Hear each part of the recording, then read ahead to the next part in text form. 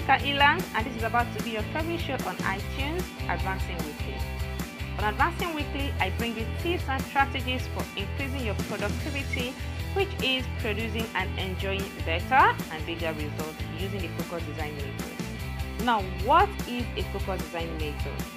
In a nutshell, a focus design method is the systematic process of creating the exponential growth you desire in your life, in your income, and in your career.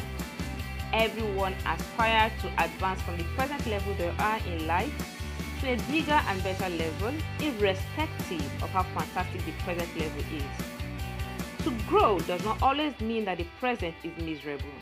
It is just human to not just desire growth, but actually create the growth we desire in different areas of our lives.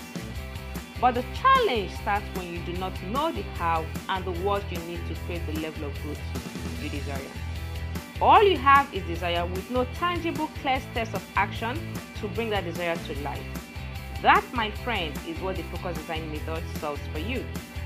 In subsequent episodes, I will give you all the tips and strategies for creating and birthing bigger visions and aspirations.